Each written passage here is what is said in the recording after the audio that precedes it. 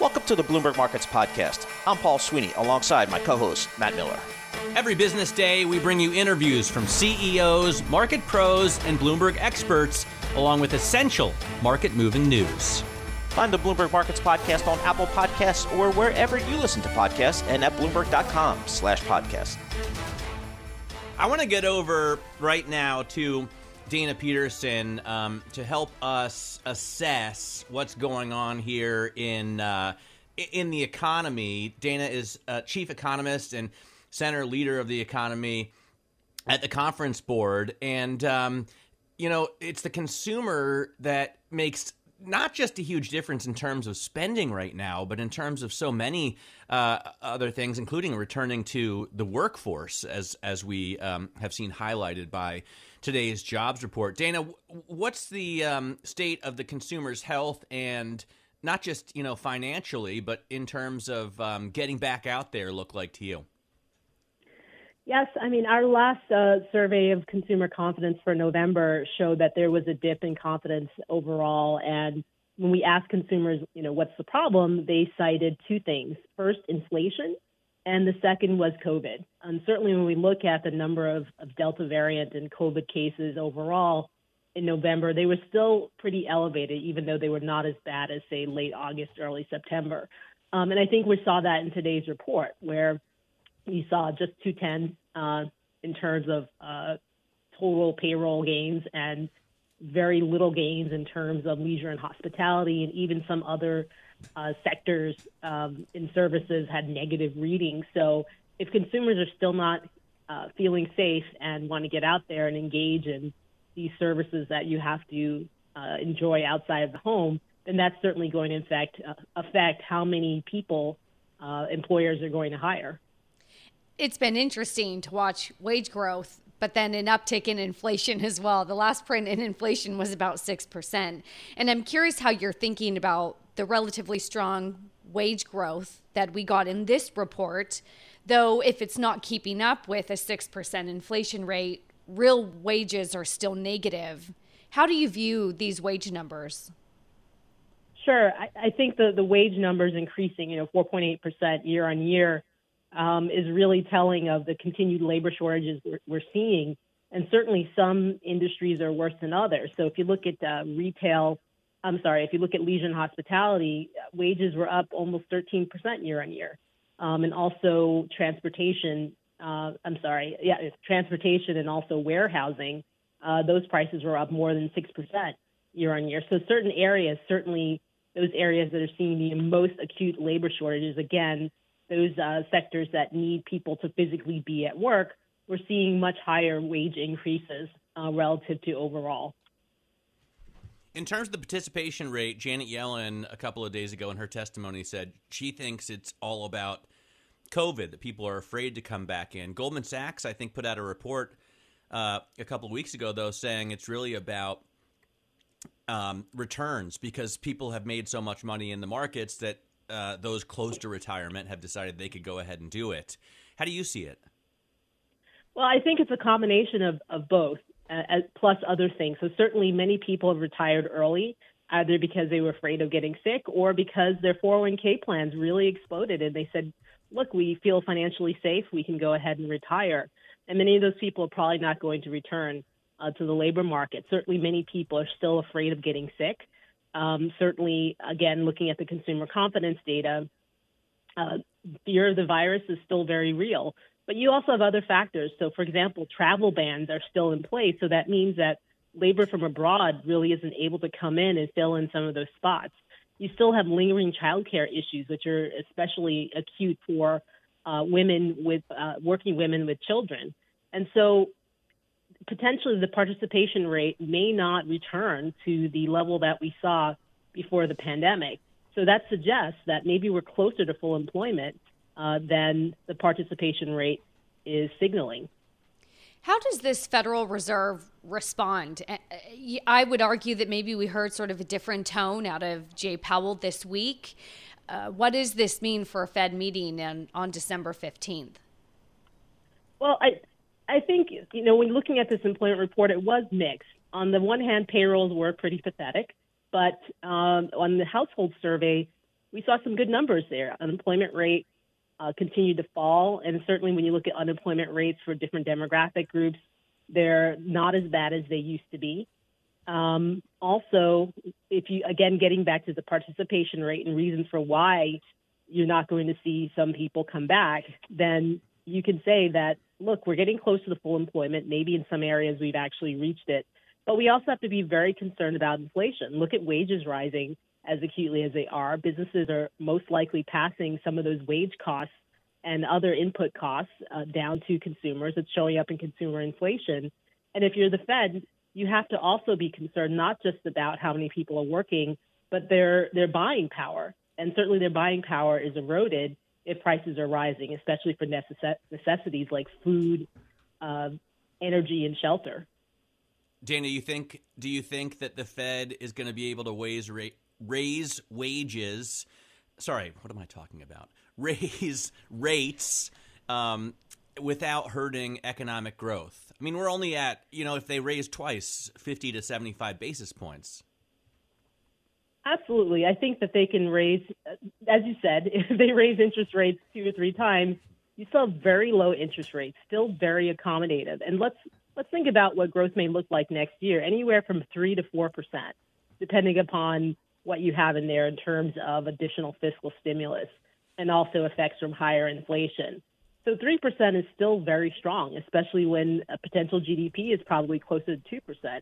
So you have that perfect backdrop for the Fed, relatively strong growth, meaning well above trend, at least 1 to 2 percentage points above trend, elevated prices, rising inflation expectations, and also an employment backdrop that's significantly better. Indeed, when you look at the number of missing persons from payrolls, you're around 3 million compared to 22 million back in February, March of last year. So we've come a long way. Is that a flattening yield curve on the 2s, 10s? We're now below 80 basis points. And you could argue maybe 80 basis points feels low. It's the flattest that we've had since pre-pandemic. And it's also the rate of change at which we've gotten to 80 basis points. What is that flattening of the yield curve telling you about a pull forward of some of these rate hike expectations? Well, I think markets are kind of confused a little bit. On the one hand, you do have the stronger signaling from the Fed, certainly during the testimony from the chair. He said, let's get rid of that word transitory and think more about the fact that some of these inflation elements are potentially a little bit more persistent, given the fact that the pandemic is persisting. And there may be some other things that even after the pandemic may linger, such as high wages. And also, meanwhile, you have the Omicron variant cropping up, and we know that the Delta variant has and is continuing to affect economic activity.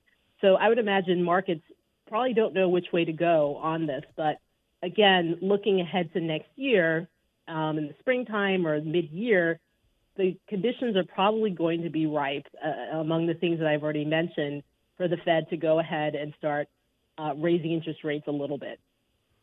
I want to ask a question that I know you don't want to be political. No economist wants to be political unless you're Paul Krugman or Brian Westbury. But Build Back Better, does that kind of spending add to inflation, or does it help us avoid inflation, or is it a question of your time span?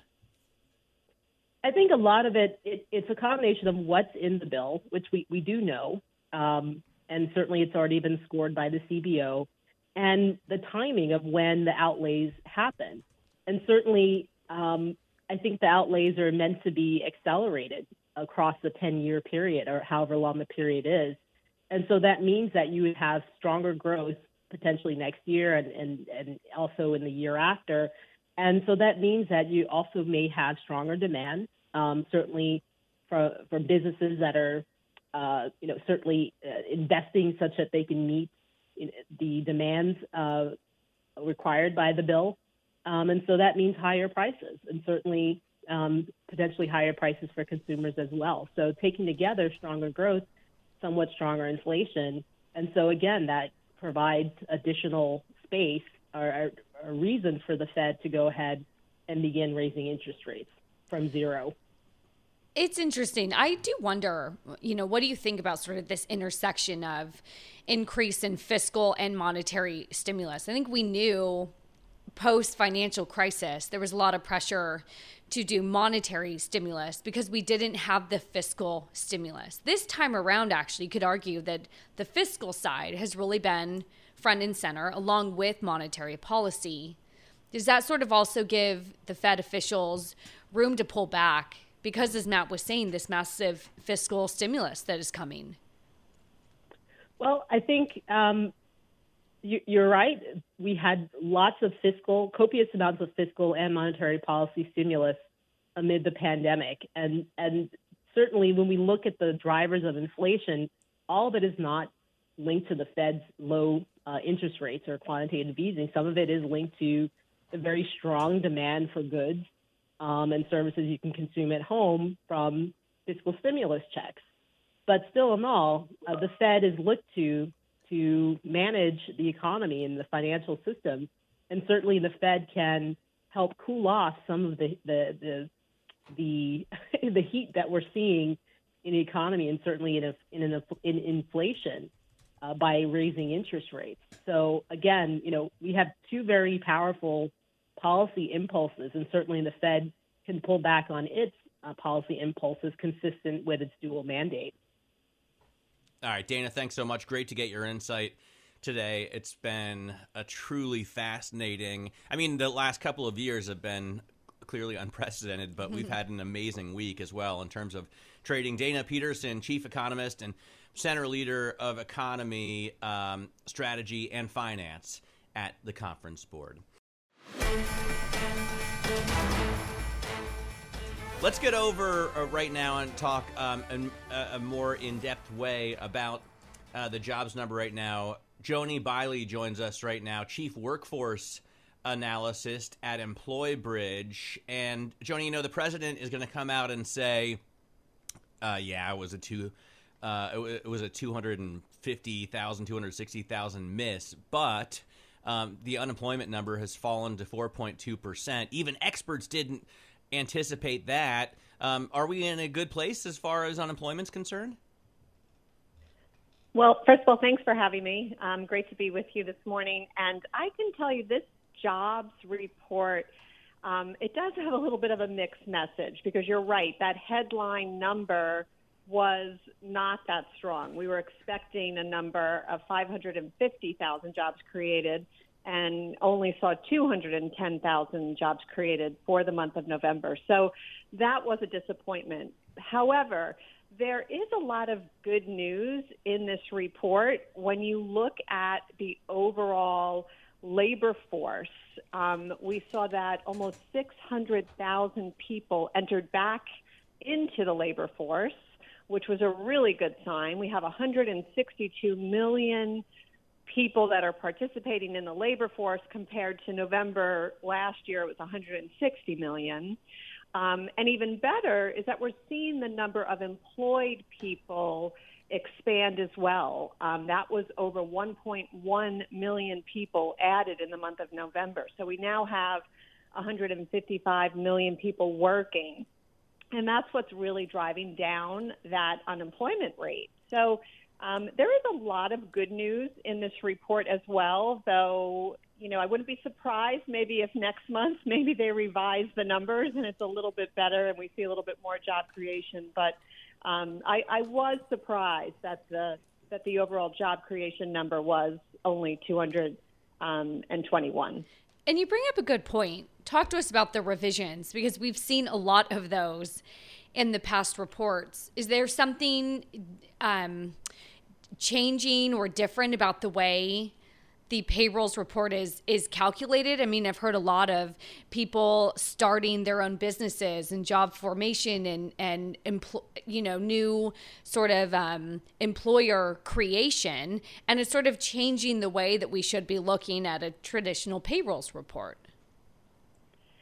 Yeah, it's very interesting because then you can also enter into the gig economy and see, how many people are participating in that and actually working, and is that being calculated correctly. But I could tell you from a revision standpoint, Nothing has really changed in the way they're calculating it. We see every month, the first Friday of the month, when the Bureau of Labor Statistics puts out the report, they will also revise the last or the previous 2 months. And, the past few months, we have seen upward revisions. This month in November, they actually revised September and October up, and it was an additional 87,000 jobs created in those months. So the reports were actually even better. And I wouldn't be surprised if we see that, next month when we look at the December jobs report. Maybe November will get revised upward, and we will see a stronger number. But overall, the sectors, if you really kind of break it down and look at where the jobs were created, it was kind of interesting. We did not see strong job growth in leisure and hospitality. Only 23,000 jobs were created in that sector, and that was expected to perform much stronger since we've seen people start to travel again. I don't know about all of you, but, just being in an airport lately, the flights are packed, the airports are packed, restaurants certainly are, at full capacity. So surprised we didn't see a stronger number there. But there was good job growth in construction and manufacturing. Both sectors added 31,000. We're also seeing trade and transportation at about 50,000. It was a little over 49,000 jobs created in that sector. So I think it really speaks to our economy right now and the demand and supply chain. There's a lot of jobs available, and we're adding people back in those sectors. I mean, there are a ton of jobs. We focus so much on the people that haven't come back into the labor force because the participation rate has historically been so important. But there are so many openings there, and your company, EmployBridge, is widely recognized as the biggest industrial staffing firm in America. Where do you see the most need right now, and how difficult is it for you to fill those positions? Yes, so at EmployBridge, we have organized ourselves really by brand. So we have a division called Pro Drivers, and they place CDL drivers and also non-CDL drivers. There is it's my dream job, a strong by the way. Demand, yes, right now for drivers. So that is an area that we're seeing pay rates significantly up. They're up 18% year over year. And we have tons of job openings. In fact, I was talking to the president of that division yesterday. He said we could double in size if we could just find more people. Well, so by the way, I don't want to get too far off on this tangent because I've always wanted to be a truck driver, long haul truck driver. Do it, Matt. Well, what's stopping you? I've looked into it though. I've been reading a lot more about it lately, and not only is it incredibly difficult, just to operate these big rigs, and you want to operate them safely, so you need experience. But it's not easy to get licensed either. I mean, how difficult is it for someone whose biggest truck experience is like an F-150 to be driving an 18-wheeler across America? Well, there's, great training programs and schools to teach them. So if they have to be 21 years old and have a clean driving record. But there's great opportunities, and many companies are, offering to pay for the training to help them, and get them, put them to work. So lots of opportunities in that area. Interesting. Is it happening fast enough, though? I mean, overall, too, across sectors. Where are all the workers? What is not in? I mean, are the pay increases that we've seen not enough to bring workers back? Well, that is such a great question, and I think everyone's kind of scratching their head.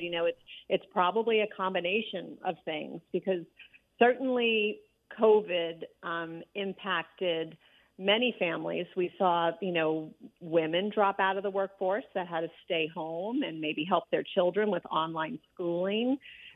We've also seen that the impact of COVID has maybe made people reevaluate, are we going to have two, working, parents, or maybe one's Yes. going to stay home? People are reevaluating themselves. So that certainly has been an impact.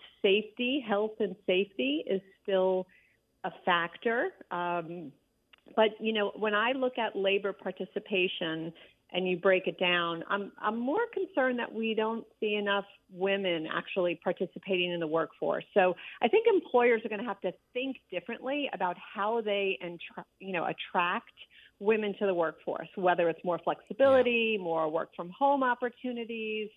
There's an opportunity to increase labor participation if someone could kind of crack the code on figuring out how to make it more attractive for women to come back into the I have a workplace. great idea. What if major employers also had daycare and preschool? Yeah, the major employers, it is something, to think about. For a while, I felt like we were headed down, that track, and you really don't hear that as much today, partly because of COVID. Many employers have moved the professional jobs and said, you can work remotely or have a hybrid schedule. But that is something, the major employers where they have all of their employees at big locations, that would be a great benefit to offer employees. So I don't want to get political, and I've been flamed lately for being a bleeding heart liberal. Can you believe that on social media? Do you think Build Back Better, if passed in its current state, would help to get women back into the labor force? Oh gosh, that is a loaded question. Okay, I didn't mean to. I didn't mean for it to be that way. I really don't. No. I think I have to be honest that I'm not sure that is the answer. I think we do need programs, absolutely, that support women, that support families, and offer training and opportunities to get people back to work. My concern would be too much social assistance is not going to help get people back to work. And there's got to be a balance. So that's why I say that's a loaded question. There needs to be a balance. We definitely I think it's a great answer. You could be an economist. Well, I can say I see it more so on the front lines with workers when we were, when our country was offering all of the supplemental insurance for the unemployment benefits. We had many people that we would call and say, we have a great job for you. And they would say, well, I'm actually making more money on unemployment right now. And so why would I risk going to work? And so that's always a topic that's debated. But I could tell you firsthand, this was a real issue that we dealt with for a while. And now that's kind of run its course, and those benefits did go away in the beginning of September, but it took a while for us to kind of get back and get people participating in the workforce. And I can tell you right now, we're seeing more applications. So to answer your question, I think it's a balance. Let's be careful that we don't offer so much social assistance that people don't want to come back to work and don't want to participate. We can't make it too easy. Our country was built on strong, values and work ethic, and we need people out there working in all sectors. We need them training, we need them learning, and we need them participating. I'm really passionate about labor participation. We need to get more people participating. Really appreciate your time. What a wide-ranging interview. Joni Bailey, of course, title here, Chief Workforce Analyst at EmployBridge. Let's get over now to Tom Ginville. As I said, he's going to join us from LaSalle Network, leading American staffing firm, to talk about the jobs number. We had a big miss, Tom, and nonetheless, unemployment came down to 4.2% with the participation rate rising. What's your take? Did we have a big miss? I get it that economists want to look and predict the future of what everything's going to be. We had a revised for October of 546,000, right? So we're revising the previous month up. We added 210,000 jobs. The participation rate increased. and unemployment rate decreased. I don't see how that's a myth. Talk to us then about the reaction within some of the markets. Can we just for the record, I get your point, but we had a print of 210 and we were looking for 550. So, well, Tom, dig into us for this a little bit then. I mean, if you're thinking about all the revisions higher, is that the case here of what we're thinking about? Is that we'll get another revision next month for this month and boost the top line number that of course Matt is referring to? Historically, there is a percentage of the population that's unemployable. And people don't want to talk about that, and sure as heck politicians don't. That number used to be between 2.5% and 3% of the population is unemployable. And whether for whatever reason, they don't want to, they don't have the abilities, there's a discrepancy in skill sets versus what's in demand, but there's a certain percentage of the population that isn't a contributing member of the workforce. And what we've got is a situation where if we remove politics, right, and I'm a centrist, if we remove politics from this equation and Biden and Trump and all this craziness and go, what we still have is a small percentage of holdback due to COVID, meaning parents who left the workforce and are still out of the workforce because they need to be home when their kids are sick or if there's COVID. You also have a second percentage of population that people were contemplating leaving the workforce to be stay-at-home parents. And with COVID, they realized how much they actually enjoy being around their kids, and they don't want to come back. You can't recreate history. That's just factual. So now what we've got is a more stabilized situation. I know we have the other variant that's potentially coming through from Africa, but we can't worry about that until we have something to worry about in this country. What we have is, as I said earlier, participation rate is at the highest level since pre-pandemic, right? It really doesn't get that much better than that. Unemployment dropped. Companies are hiring. Now, 210,000 may be because, give or take, that might be the only available workers to add to the situation who want to work. Interesting take, and I get your points. What about at your business right now, LaSalle Network? How in demand are your services? Because we see an amazing amount of job openings, and how difficult are you finding them to fill? We are up almost 50% over a year ago. Our October itself was up over 57% over a year ago. Our temporary staffing, we do all white collar. Our temporary staffing business we can't find enough people. Our search business is the best it's ever been in 24 years. And internally, we've hired over 100 people this year in recruiting and sales roles, and we're adding another 150 next year. Business has never been better, and we do operations in 38 of the continental 48. And is this the wage growth that we are seeing that comes in again pretty strong in this report that is attracting some of those people to come back out and continue to be participating in this labor force? Is it a wage growth that you're finally seeing? Yeah, I mean, people want to work when they're paid more. There's no doubt about it.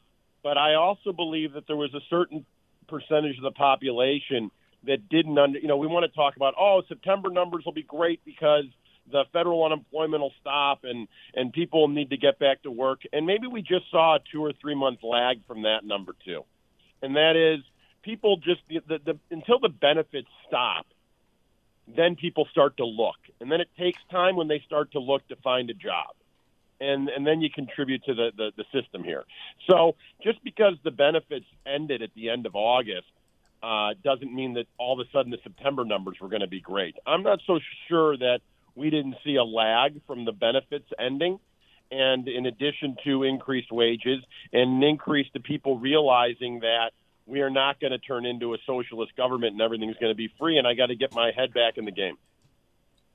Wow, if everything were free. I live under a socialist government here, in a sense. Social Democrats. A lot of stuff is free, kind of, but I have to pay half of my income in taxes.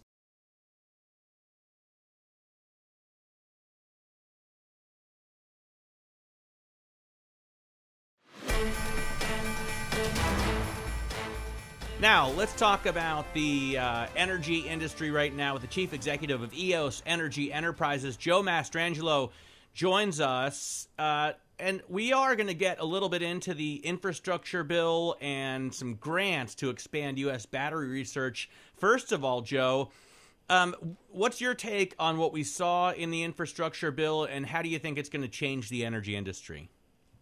Yeah, man, I think, the industry in and of itself, we're at a tipping point right now of really accelerating into more and more energy storage, more and more renewables. And I think what you see in the infrastructure bill is going to help us get there. And I also think it's important to think about in the Build Back Better bill as well, there's some great incentives for people to make investments in the standalone energy storage outside of just doing energy storage with solar, which is also going to help us firm up the grid and allow a higher use of renewables. Joe, I think it's so fascinating.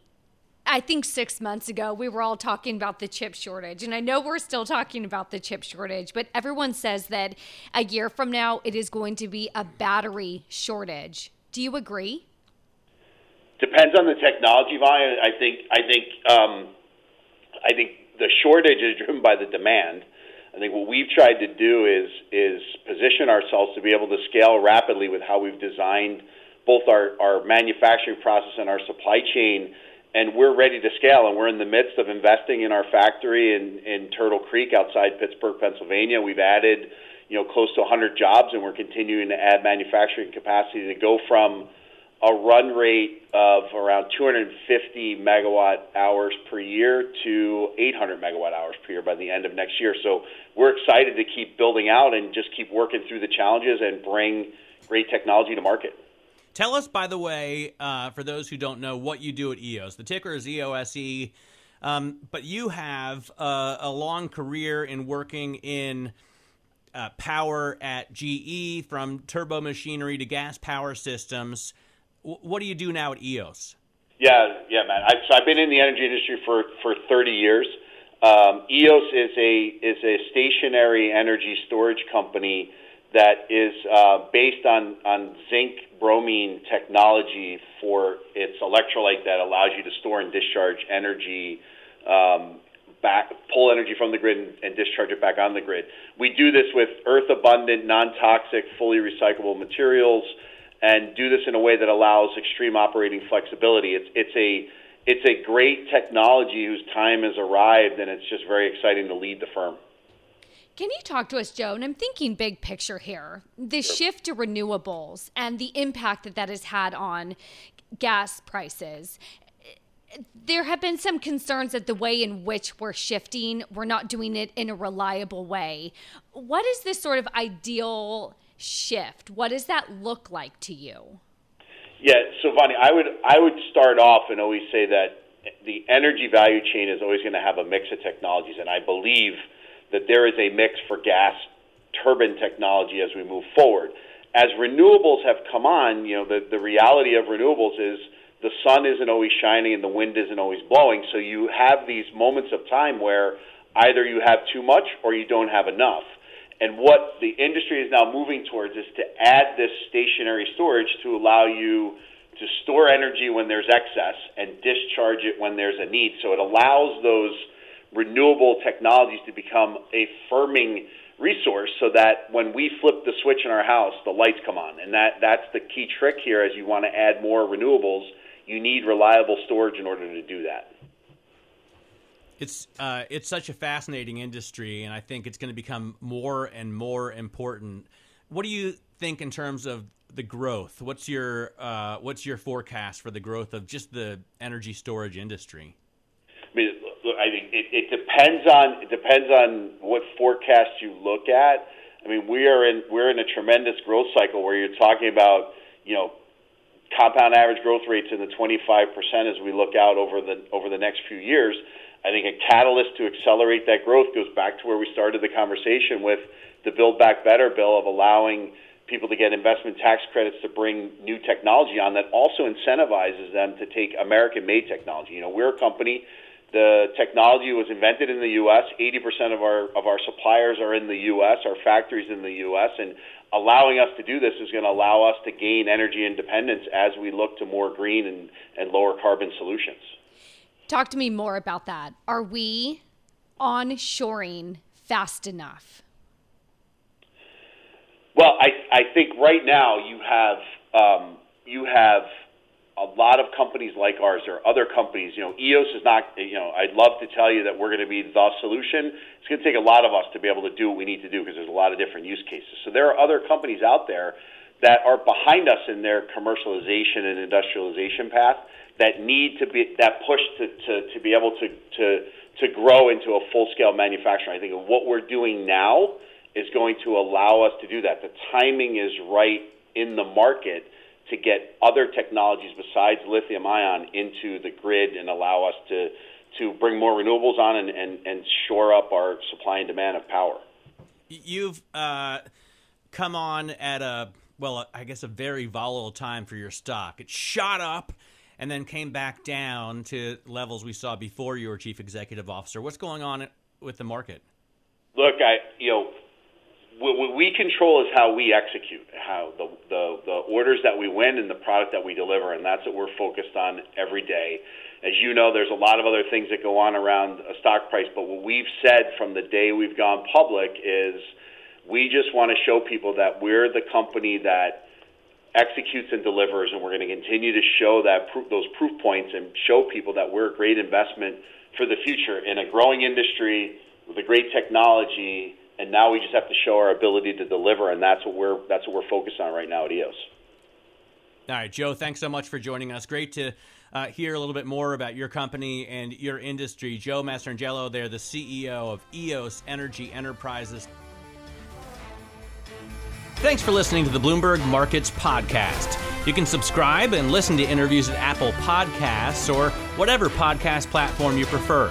I'm Matt Miller. I'm on Twitter at MattMiller1973.